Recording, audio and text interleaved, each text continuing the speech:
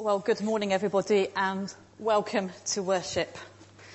Not sure how familiar you are with Old Testament prophets, but they had a habit of doing strange things to share with the people what they thought God was saying, like building models of cities and lying by them for days on end. So as we're thinking about the Olympics, about disability, justice and inclusion, it kind of seemed appropriate to put my running gear on, even though that's probably about as far as I can run. This morning's service will be a little different from our usual services. There is no long sermon, though there will be a reflection. And you will be invited to do things at various points. We are looking at things around what it might be like to be a disabled person, a person with disability, to use a better term, in a church community. And so we will be using some British Sign Language as part of that. And we're going to start off in the call to worship, and there's a lot of times it says praise the Lord. And the sign for praise is a thumbs up. And the Lord is two L signs pointing to the ceiling. I'm just going to let the last person come in because it seems a bit unfair. They're going to have an awfully long wait. So when I say praise the Lord, I'd like you to do the sign. It doesn't matter if you're slightly behind me. We will get there. Praise the Lord. Praise the Lord from the heavens. Praise God in the heights above. Praise the Lord, all God's angels. Praise God, all the heavenly hosts. Praise the Lord, sun and moon. Praise God, all you shining stars. Praise the Lord, you highest heavens and you waters above the skies. Praise the Lord from the earth. Praise God on land and in all ocean depths. Praise the Lord, all God's people. Praise God, people with different abilities. Praise God with sign singing. Praise God with brailled praises. Praise God with wheelchair dancing. Praise God in silence. Praise God in jerky movements. Praise God with scarred hands. Praise God with broken bodies. Praise God just as you are. Let everything that has breath praise the Lord. Praise the Lord. And as we continue in prayer, we're going to learn some more signs. Most of you are right-handed, so some of these you'll do with your right hand. I'm left-handed, so I intuitively do them with my left hand. Thank you. Thank you. Father, God. Thank you, Jesus. Holes in the hand. Thank you, Holy. So you do like a good thumb and make a circle with it, which my wrists don't like, but never mind. Spirit. You just kind of. So at different points in the prayer, we'll be saying, thank you, Father God, or thank you, Jesus, or thank you, Holy Spirit. And at the end, Amen. Not meant to be too banged, but Amen. So let us pray. For the planet that we call home, for trees, plants and flowers, for animals, birds and fish, for sun, moon and stars, thank you, Father God. For the people who share our lives, for people who work in shops and offices, for the people who produce our food, for teachers, childminders and nursery nurses.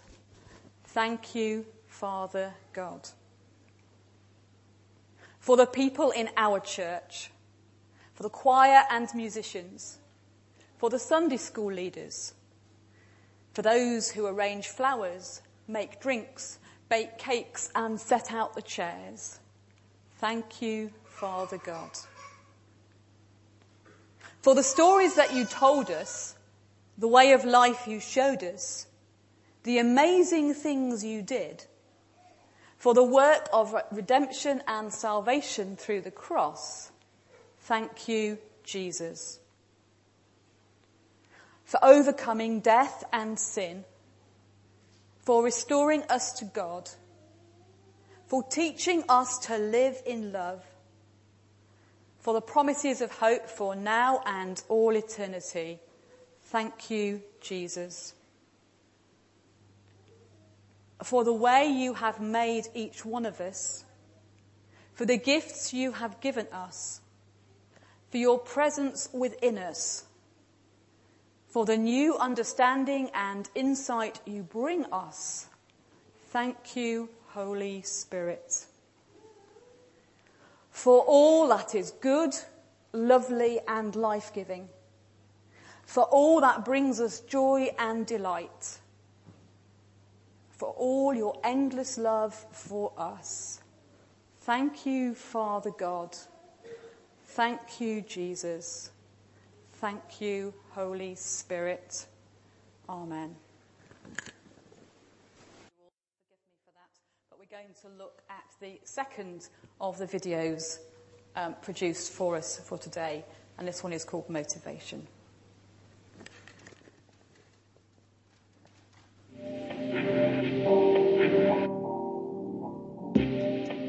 I grew up in Africa. I'm originally from Kenya. When you're growing up in such an environment or in a community like that, they don't understand disability, and they want to find something that they can link to their disability. And in my case, as some people said, I was bewitched, and some people said, oh, God is punishing my family. It was a curse from God. I started to question, the love of God for me. I did not understand whether God really loved me just the way I was with my disability. I resented God. I wasn't happy with who I was. My self-esteem was really low because I knew I was not a full person. I wasn't a proper human being before the eyes of men, and therefore I did not think that God valued me just the way I was. My prayer for other disabled people in other countries is that they would just get the same opportunities as we have in this country, that they would be able to play sport, they'd be able to have access to wonderful facilities and training like we do, and that just the people around them would just recognise the potential that is within them. Other countries, other cultures, if you're disabled, there's not much you're going to be able to do. You won't get a job, you won't be able to train in a sport, you are unlikely to have normal relationships with people. So the attitudes in this society is so much better than they are in other countries, generally speaking. The issue that I see is more acceptance. We do have a place within the church community.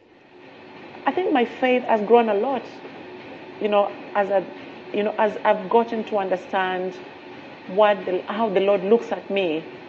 And I believe God can still use me in the way that I am to glorify His name. So He can choose to heal me, or He can choose not to heal me for His own glory. I look at competing at this level as an ability to help others in differing situations. I teach a lot. And I try and use this to help to inspire younger people.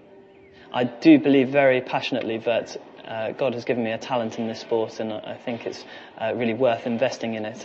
I feel that it's a real form of worship to Him and gives glory to God.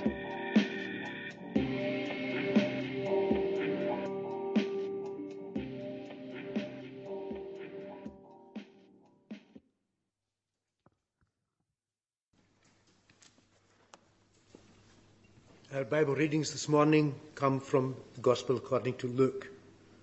The first is from chapter 4, reading from verse 14. Jesus begins his work in Galilee. Then Jesus returned to Galilee, and the power of the Holy Spirit was with him. The news about him spread throughout that territory. He taught in all the synagogues and was praised by everyone. Then Jesus went to Nazareth, where he had been brought up. And on the Sabbath he went as usual to the synagogue. He stood up to read the scriptures and was handed the book of the prophet Isaiah. He unrolled the scroll and found the place where it is written, "The Spirit of the Lord is upon me, because he has chosen me to bring good news to the poor. He has sent me to proclaim liberty to the captives and recovery of sight to the blind, to set free the oppressed and announce that the time has come when the Lord will save his people." Jesus rolled up the scroll and gave it back to the attendant and sat down. All the people in the synagogue had their eyes fixed on him as he said to them, "This passage of scripture has come true today as you heard it being read."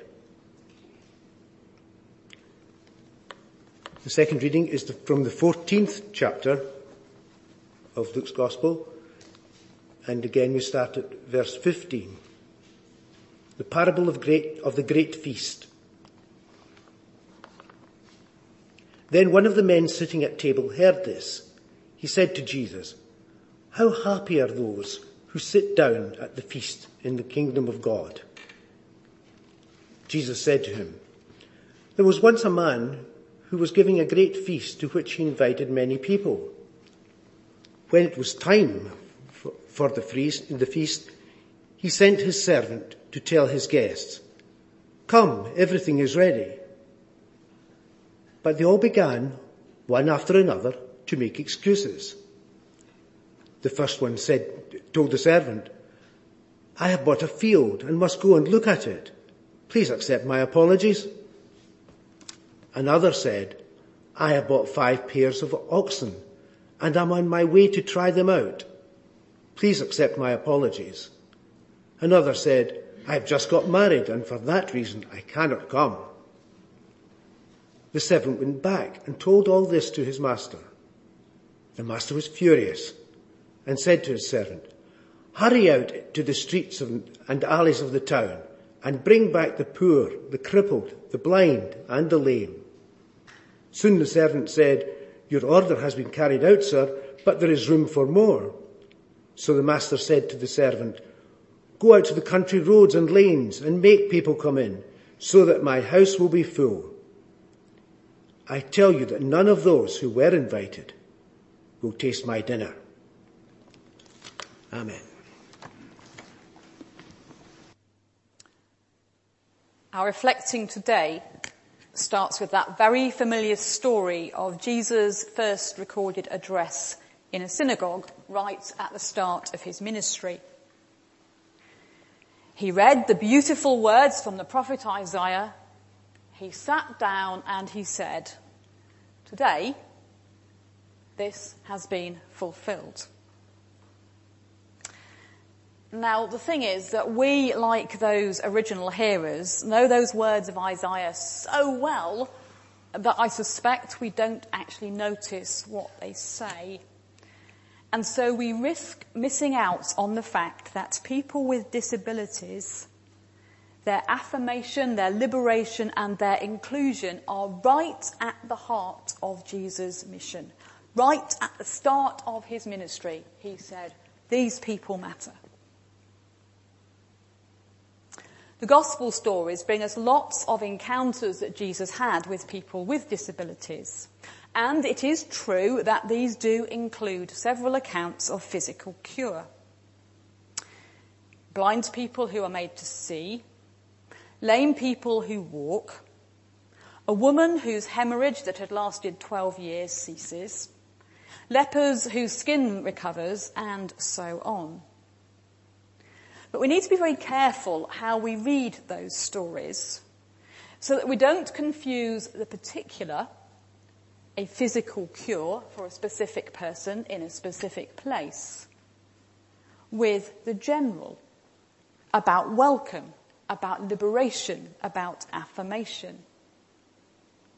We have to be careful that we don't confuse the healing with the message that Jesus taught. whenever one of these miracles occurs, Jesus also has something to say about our attitudes to sin, about our attitudes to people, about faith. If we had the time to sit down and read the Bible from front to back, we would recall that God doesn't always cure people's physical or mental conditions. Remember Jacob? Do my Jacobin impression? Jacob walked with a limp for most of his life because after his account at Peniel, he was left with an injured hip. There was Mephibosheth, who we heard about fairly recently, who was dropped by his nurse as a child and was therefore unable to walk. It's pretty likely that Elijah and Jeremiah suffered from depression and had suicidal thoughts. And then, of course, the Apostle Paul. 3 times, says the Apostle Paul, I prayed that this infirmity be removed from me, this affliction. But God said no. Now, we can debate till the cows come home what Paul's thorn in the flesh was. But the fact was that God didn't take it away from him. It is not always God's will to make people what the world defines as normal. People do sometimes experience miraculous healing, whatever that means, but it is not the norm. Jesus was quite clear that he had come to bring freedom and justice and hope for the people right on the margins of societies. And this thread goes all the way through his teaching, and it's what he expected of his followers too. The bit we heard from Luke 14 mixes stories about banquets with some plain speech teaching by Jesus to his would-be followers. In the banquet story, once the invited guests have declined their invitations, the servant is set out not merely to invite the people with disabilities, say, would like to come, but actually to compel them to come to the banquet. Bring these people in just as they are, with their disfigurements, with their limited mobility, with their impaired speech or sightless eyes. Bring them in to enjoy the finest food, the best wine. But it's not just the story, you see, because when Jesus talks to his hearers, he says, and when you have a party, a banquet, a dinner, a lunch, you should be inviting these people too. The person who dribbles, the person who needs to have their food cut up for them, the person who needs to be spoon-fed, the person who can't walk, the person who can't hear, the person with a nasty skin condition or a facial disfigurement. If Jesus is that plain in his teaching, what does it mean for the church in general and for us in particular? I think there are 2 directions worth us thinking about. Firstly, to think about our own context. We live in a very wealthy Western nation where the rights of people with disabilities are enshrined in law, or have been for a number of years now. And there's a very brief summary of some of that on one of the A5 sheets I gave you. I appreciate it's not particularly friendly because it's fairly small print, but there's a summary of some of the disability law and equality law for the UK there for you to just take away and look at it. We might well complain about the provision of support for people with disability in our country, and I think that is often justified. But compared with much of the world, we are incredibly fortunate indeed. But you see, I think one of the dangers in the church is we are led by the state on this. And rather than thinking about what the state does and criticising what the state does, I think we should be listening to what Jesus says and asking how we measure up to what he said. The other piece of paper you got this morning, also printed at A5, the original was A4, but I reduced it to save paper, is an inclusion checklist for churches drawn up by an organisation called Through the Roof. And if you take a moment to look at it, assuming the print is big enough after I've shrunk it, I wonder how you think we measure up. If you look at that list just for a moment, what, apart from printing things too small, are the things that we do well, and what are the areas where we could do better? I'm not asking you to say that, but if you just look down that list, what are we getting right, and what have we yet to get a grip on?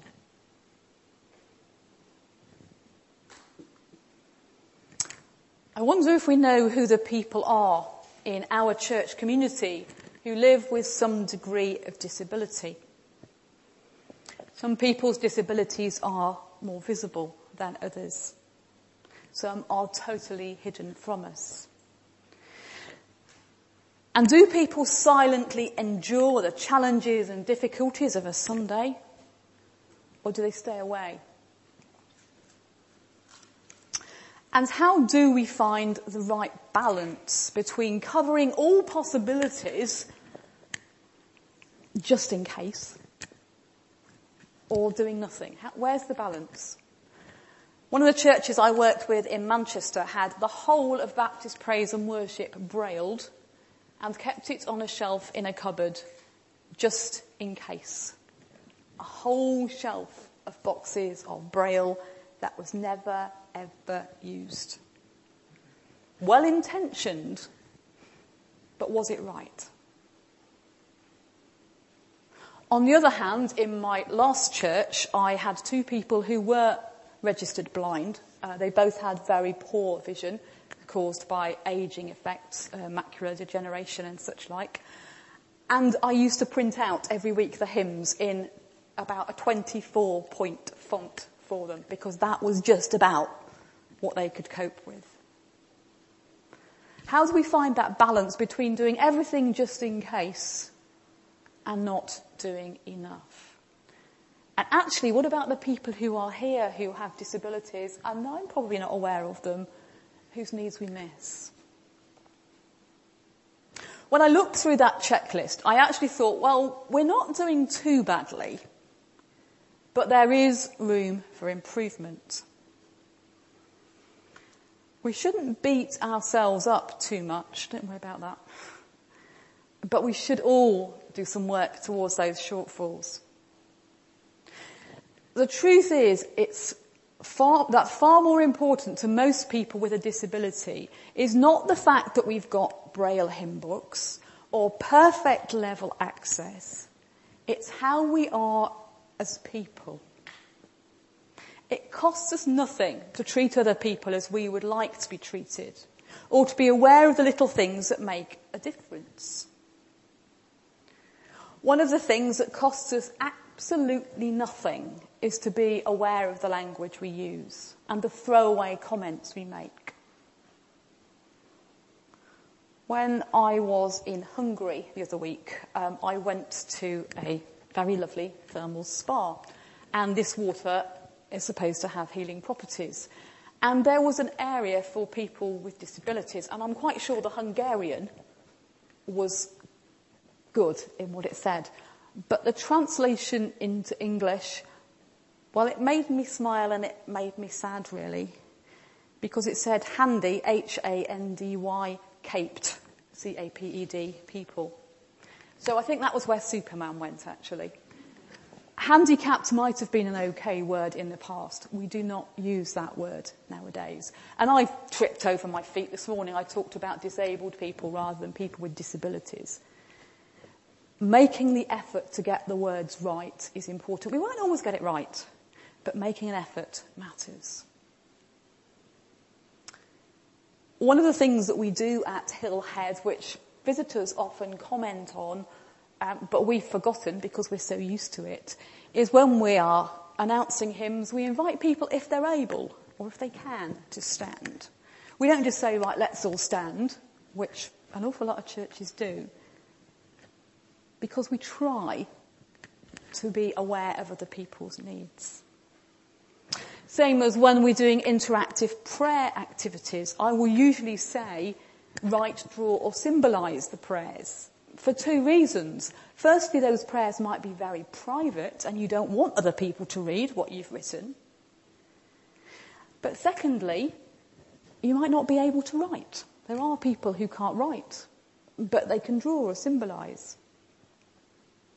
On the whole, I try to avoid using words like blindness or deafness in talking about people's attitudes, because they are so often used pejoratively and therefore demeaning of people with visual or hearing impairment.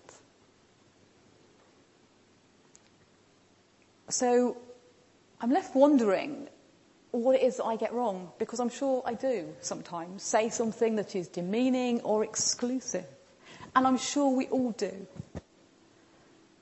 So there has to be a challenge for all of us to make our church as inclusive as we can for people with disabilities. To always offer the very best that we can, not just say, well that'll do. We've got a big print Bible, that's all right. We've got one of those. We've got a door you can come through, that's all right.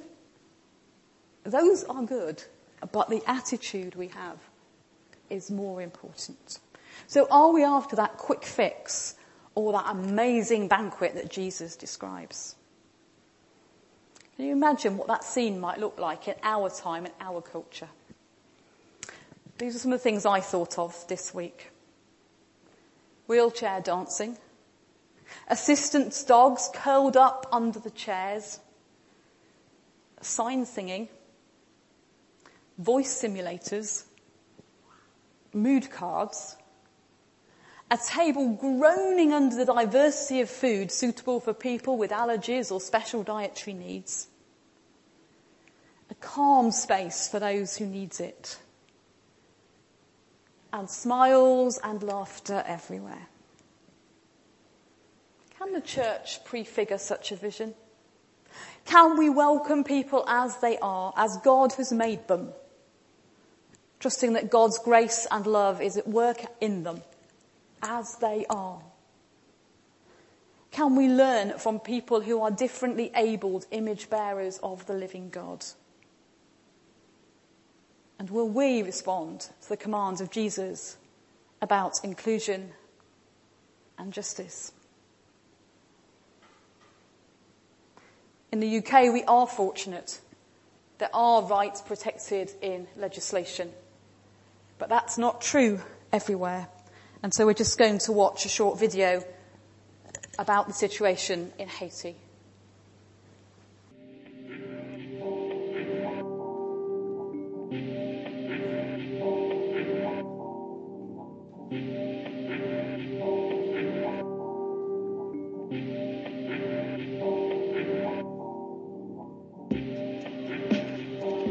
On the 12th of January 2010, the world's eyes fell on Haiti when one of humanity's worst disasters took place, a devastating earthquake just west of the country's capital, Port-au-Prince. Yet, as the immediate trauma ended, the international community's attention moved on. Forgotten, though, has been the urgent need for long-term rehabilitation for the most seriously injured victims, like those with spinal cord injuries, people like Leon. Pendant tremblement de terre, moi-même j'étais dans Kaila. Cependant, moi Kaila sauté, la balancer, moi il commence à fendre, me fait puis on courir sortir. C'est pendant que je courir sortir puis me tomber, pendant me tomber et puis là même morceau une gonfale bloc qui tombait sous ceinture. Là où vous me retirez moi, je ne pas gain connaissance. Si moun yo, m'gen 8 ti moun ak madame moi, yo tout mouri en Dakar. In a country where 1 in 10 people have a disability, the critical needs for people like Leon only re-emphasize the urgent need for disability care in Haiti to be transformed. The discrimination towards people with disabilities can also be heartbreaking, with many individuals isolated at home and never integrated into the community. verbal abuse is still very common in Haiti. Amputees like Barto are often called names and excluded from the community. In Haiti,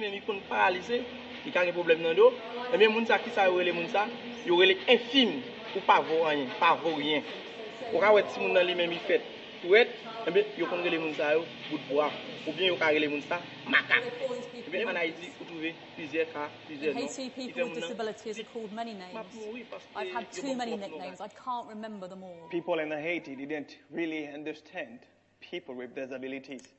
So when the children are born with disabilities, they hide them somewhere and they don't go out with them to go to church, to go to school.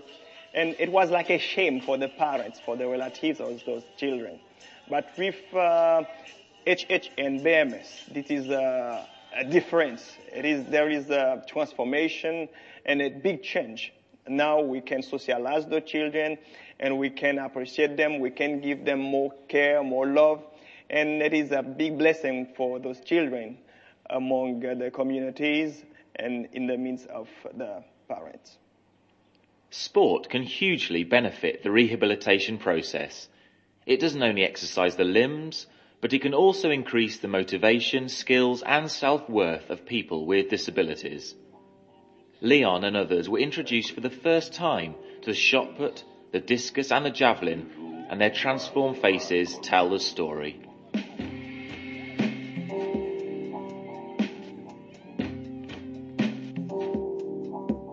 In 2011, a partnership was signed between the Director of Haiti Hospital Appeal and the President of the Haitian Paralympic Committee to bring 6 Haitian Paralympic athletes to the Olympic Stadium in London.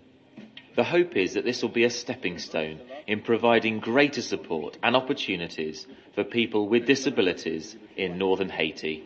And can you explain a little bit about why disability advocacy and disability sport is important for Haiti? Well, I think in Haiti, everybody should count. And it's not normal that because somebody has a disability that he has been put aside of the national life.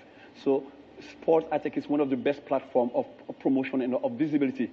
So to do advocacy, to bring up the rights of persons with disabilities. And specifically this Paralympic dream, why is that important for the country?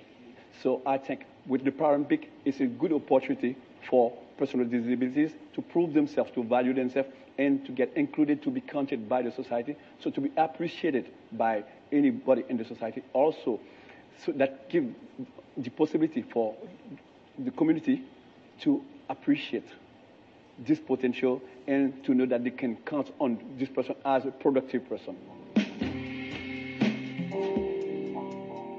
In developing countries across the world, only 2% of people with disabilities receive an appropriate level of medical support and rehabilitation.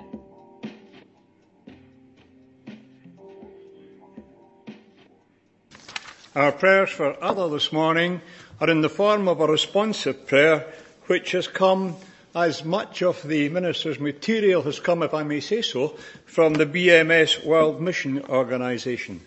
This is a responsive prayer. I'm going to make several petitions, and the collective response is, Creator of all, hear our prayer. Let's pray together.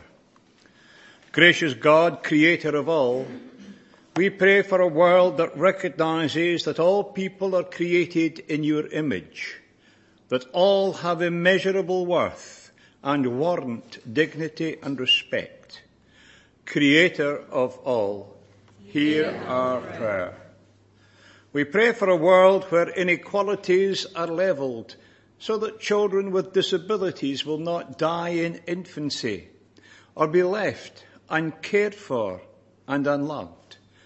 Creator of all, hear our prayer. We ask that fear and failure to understand will not govern actions, and that feelings of shame and blame will be transformed to promote opportunities and hope. Creator of all, hear our prayer. Gracious God, may we know how much richer our lives will be when we recognise you in one another. May our comfort and confusion not prevent us from being inspired to work towards the change we know is possible. We bring our prayer in the name of Jesus Christ our Lord. Amen. We're going to end as we began by using some British Sign Language signs. We're going to just say the grace. The sign for grace is a holy and a good. So swing that good.